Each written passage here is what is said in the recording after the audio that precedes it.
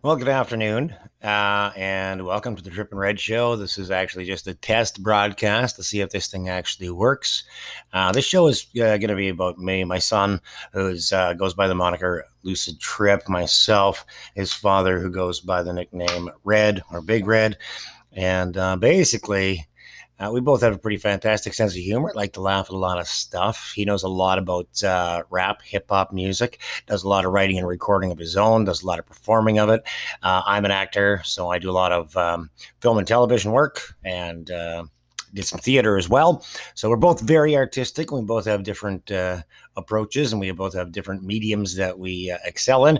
But when we come together, we can actually make things kind of funny. So hopefully, you'll be able to find a little bit of enjoyment in this. It's not just going to be talking about rap. It's not just going to be talking about acting. We'll be talking about all kinds of stuff, and even like stuff that you kids don't normally ask their fathers. Sons don't normally ask their fathers because we have a very open relationship. Talk about pretty much everything, absolutely everything.